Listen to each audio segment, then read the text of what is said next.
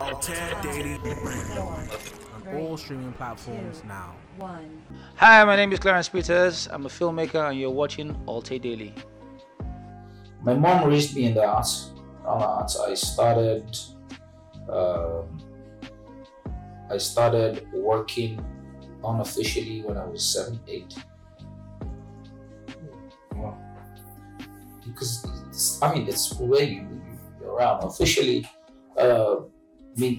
officially I started working when I was 12, 13, right about there.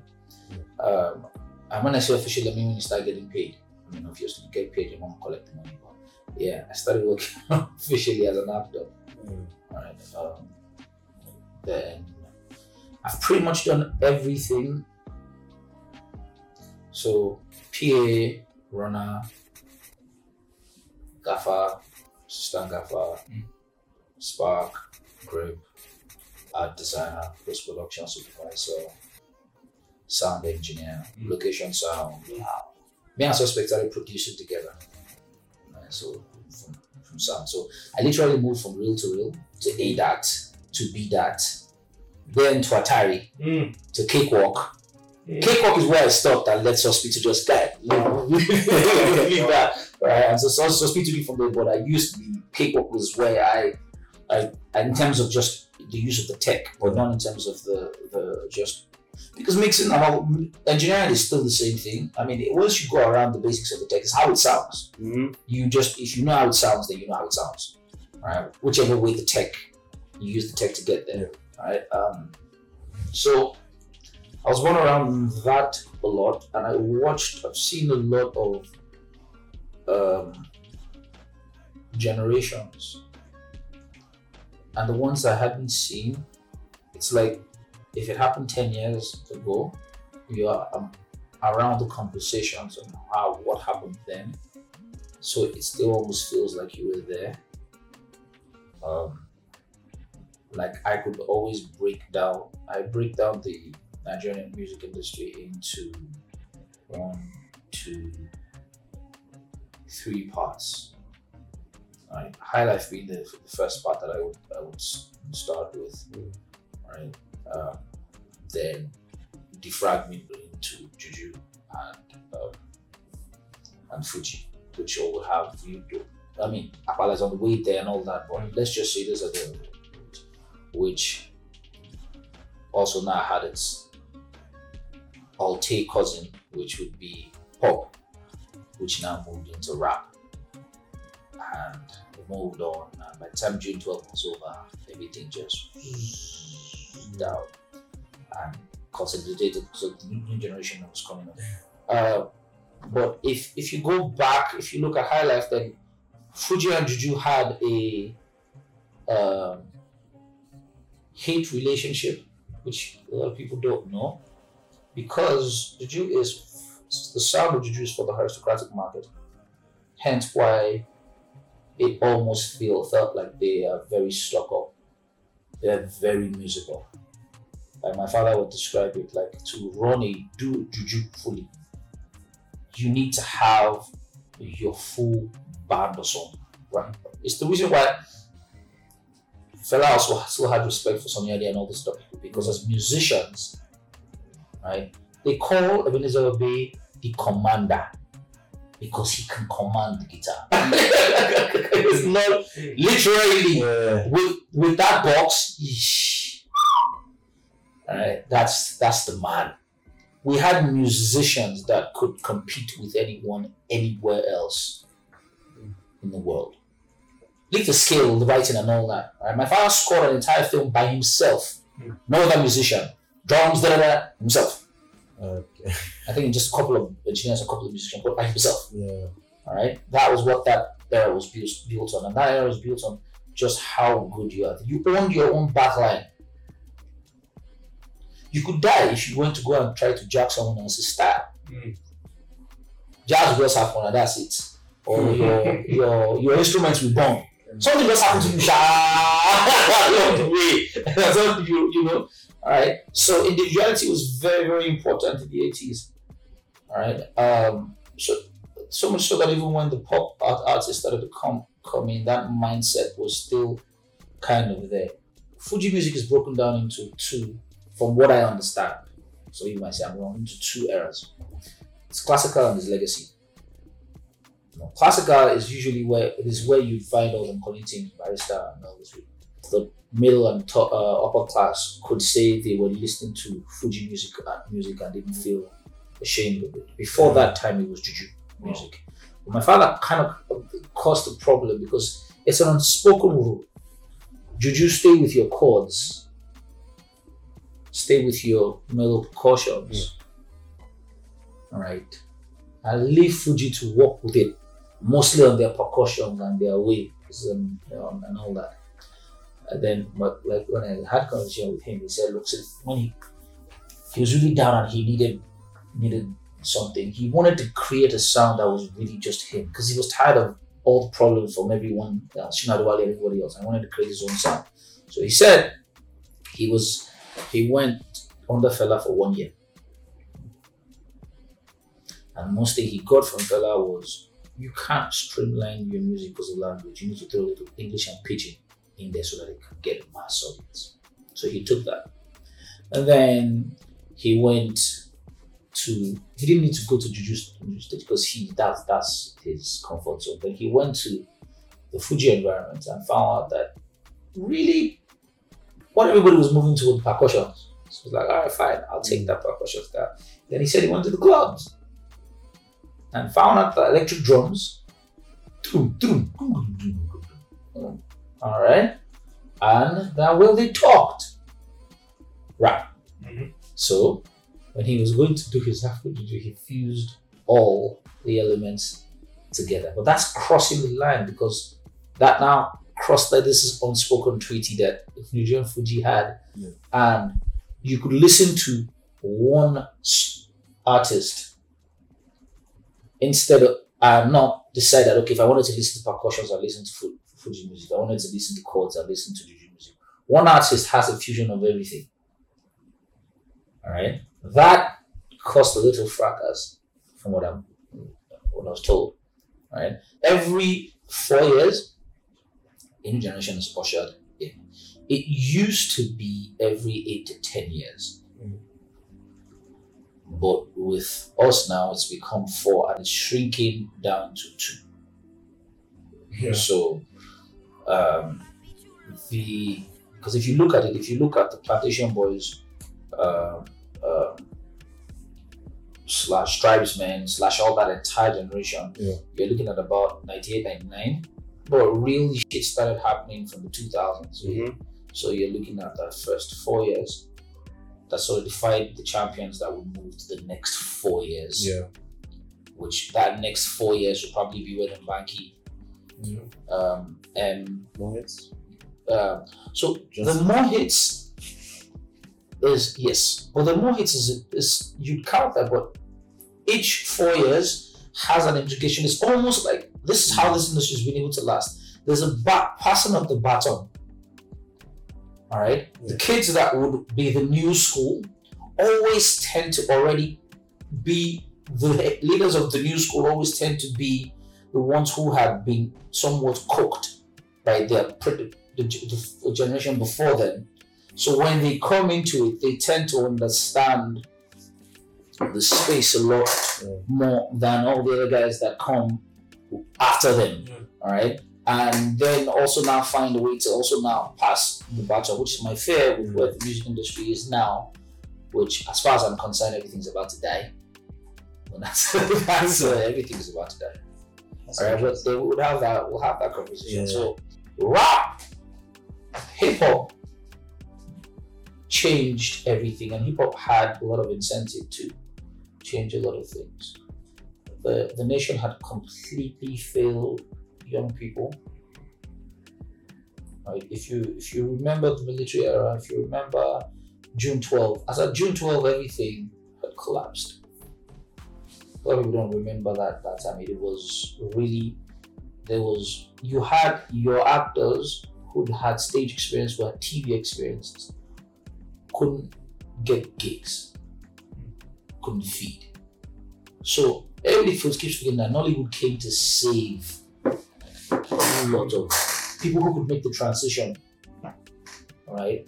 He came to save, and there's a thing that's always has happened since the fall of our industry, our country, has been, it's either music is the ones thriving or film is the one thriving. So as at the time that Nollywood was moving up, hip hop being able to thrive with the fact that our economy was down, a lot of young people didn't know what they were going to do with themselves. A lot of young people wanted to get out of the country, all right? And that entire influence of just what hip hop was, the language for young people, it was how we could express ourselves. Because all the things that the other genres before hip hop or us couldn't say, it was what hip hop was saying. It was very, technically, it's like our own hippie, hippies era, right? And there had been no one to, it just been this very underground vibe that it was just young people knew about it. No one else. Said Uncle Kenny and Uncle D1. Now that was everything. Yeah. Right? They literally started what you now know as Afrobeats. They did, because they had radio and they had TV. Right? And they had the packaging that they could use to put together. So it was a force. And without that kind of cohesion, that kind of uniformity, just from all angles, you can't create a movement. It'll just be on the ground and just stuff that people speak, just talk about. It's pretty much like what you guys are doing. So there's a place for on radio, there's a place for TV, there's a place for the shows and all that. And they also had the gigs. They also had, I think it was like so they had all that, and they were the one-stop place. And they were very, very passionate about being able to move Nigerian music forward, understanding that hip hop was the language that they also understood, because they'd been in America for a long time. So they understood just what hip hop meant and how to sell hip hop to young people, because the market was already there. It's just it wasn't taken advantage of because people didn't have that kind of machinery behind them, and they did. So they undoubtedly are the godfathers, and they never get credit for that. It's always we know Kenny, we know that they're, but just the impact of that, what you have today. So if we say, let's say we really draw the line, it might be actually before. Let's say we start from '98 till now. This is 22 years. Till now. All right. They in 22 years built an entire industry that is making the government actually start to say the creative industry is all built up back of that. Right? I mean, then from then on, everything spun out. And that's where your 4 years, because the first, as far as I'm concerned, from that period, it took 8 years first before we now start breaking down to 4 years. So every period, then it keeps reducing. So there are a lot of people who played their part into this entire journey. And I know that there's no money to offer them, but at least for their children to be able to say, oh, my dad actually did, or my mom actually was part of something. Yeah. That's what's being robbed of right now. So you ask yourself, if I can't have at least that, then why be creative? Why don't I just go focus straight on the money? Because that's the least that I can get. Because when you get into your mid-30s, late 30s, and family now becomes the consume that you're really having. Yeah. Because even if you have kids when you're 20s, it doesn't really hit you until you get to your 30s. Because you start asking yourself, so what have I done with my life? And regret, there's a tendency of regret. And if you can't hold on to anything, you become disgruntled. You can't hold on to anything. And that's my fear for my generation. It's already happening to a handful that I know. It's the mid generation. which would be you guys, if you're within that set, or since you're within that set. But even worse is this new generation, these kids. In our time, there was nobody to really tell us that we could listen to, that we could understand. Because it was like we spoke different languages. But now, no one's really telling them. You see, because you're having all this conversation. We're having all this conversation about, oh, we need to be able to get these rights for this. We need to be able to do this and put that together. Problem is that we're going about it all wrong. We're making the same mistakes our predecessors made. So it's like history repeating itself, and I really, really had hope. I sacrificed my life into trying to make sure that this what's happening right now doesn't happen again.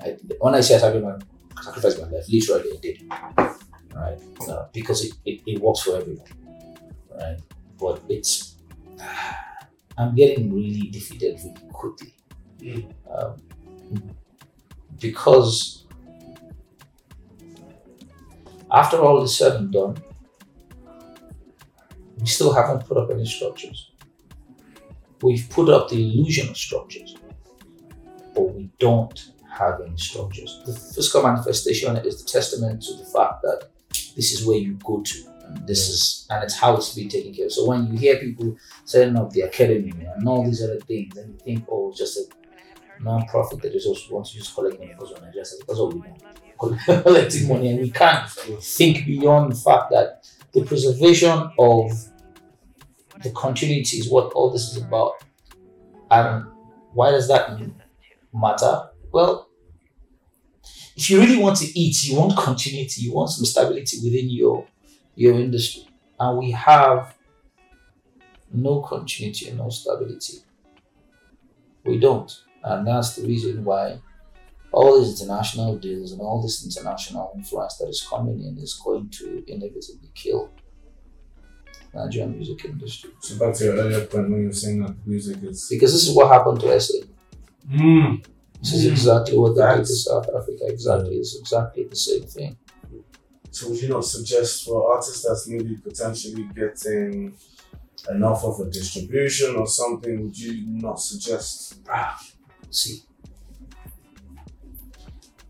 I'm sorry, but the Western world only understand one language.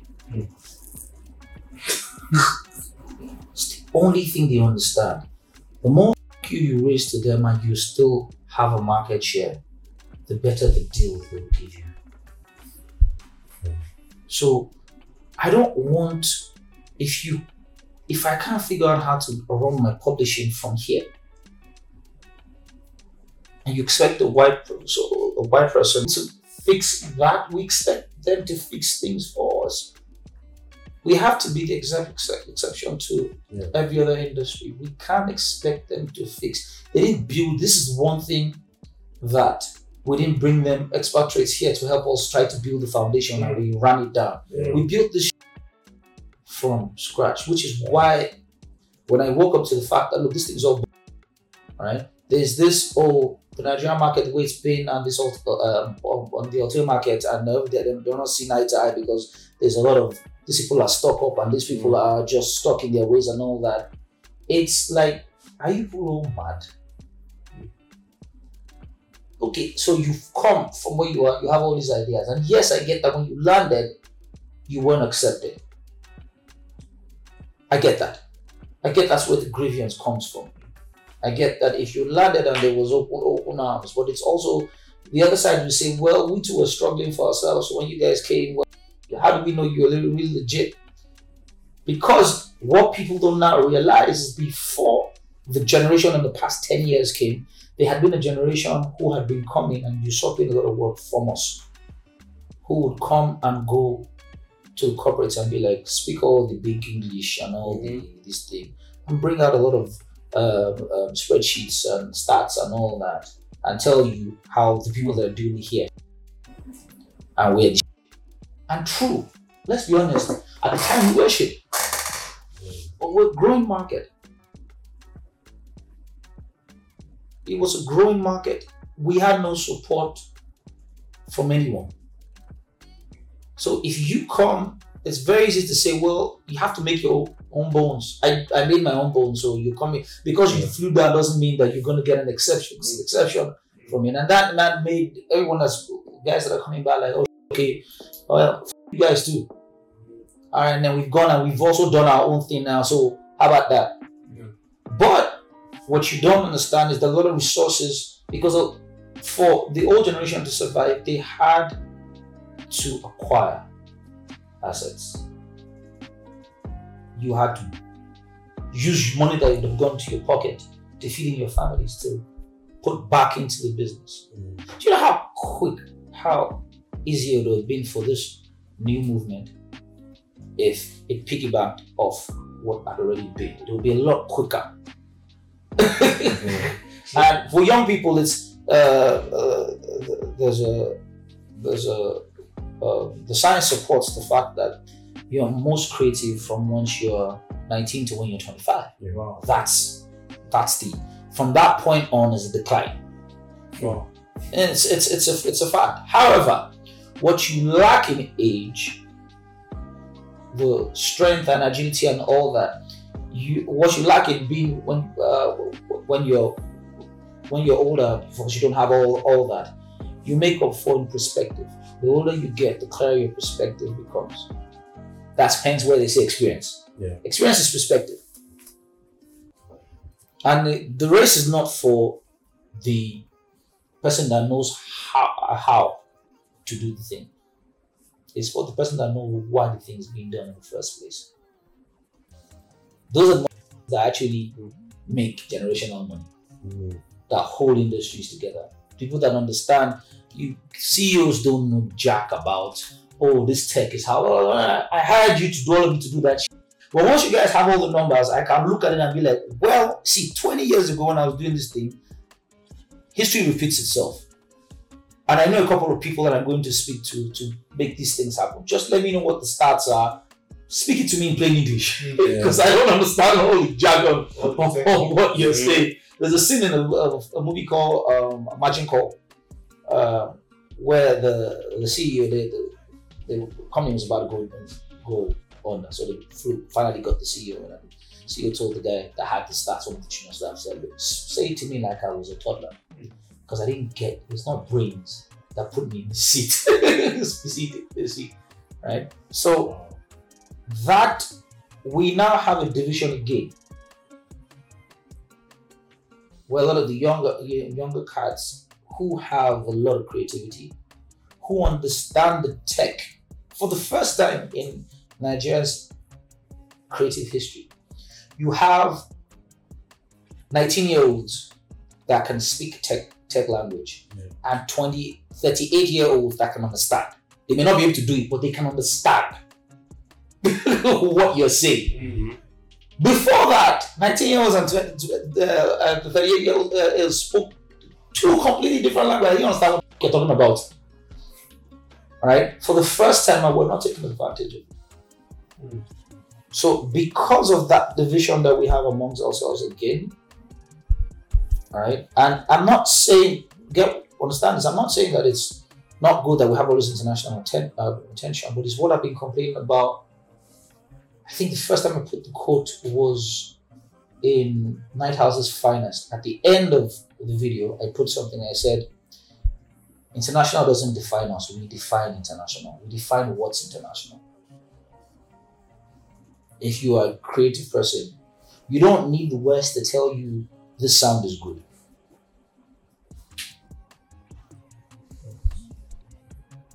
Or that these pictures work. Does it evoke the emotion? It's because art is a universal language, right? Yeah. I can feel it, right? It says exactly what I want to say. Then it's international. I don't need some come telling me about how I should shoot about Lending Market. Like, what the do you know about Lending Markets? Yeah, you've seen a couple of pictures and you put your camera there. When I'm explaining to you what the bookshop there and the history and the significance of that, you don't know that. So it's just the same way I can go to New York and I can't. Yeah, I've seen a lot of movies about New York, but that's all I know. I don't know what Madison Square Garden actually means to the people of New York. I don't know about that. But that's what that's what we're selling. That's what we started selling. But see, the problem is from the get-go, we all wanted to win the Grammys. I mean, there's songs that testament. It's nice. Says, "Don't doubt me, I go bring home Grammy." Skills, we head into the Grammy, one man army. It's always been that had always been the benchmark for us. Yeah. Burna, as far as I'm concerned, didn't win the Grammys because of a lot of factors, but primarily because we all want to play their game. Like I said, the only language you understand is everybody's shouting for life. I don't give a about America. That's the person everybody's talking about. They don't care about Grammys or any of these things in the first place. But America, he's the holy grail. And nigga doesn't give a fuck about you guys. He's the person that you guys are holding. We'll go for your shows. Apparently, this conversation about the fact that fella was supposed to do an album. I don't know how true this is with Quincy Jones. And he said, well, if I can't bring all my wives and my entire band, then they're like, well, it's going to be too much. And fuck, I'm not coming.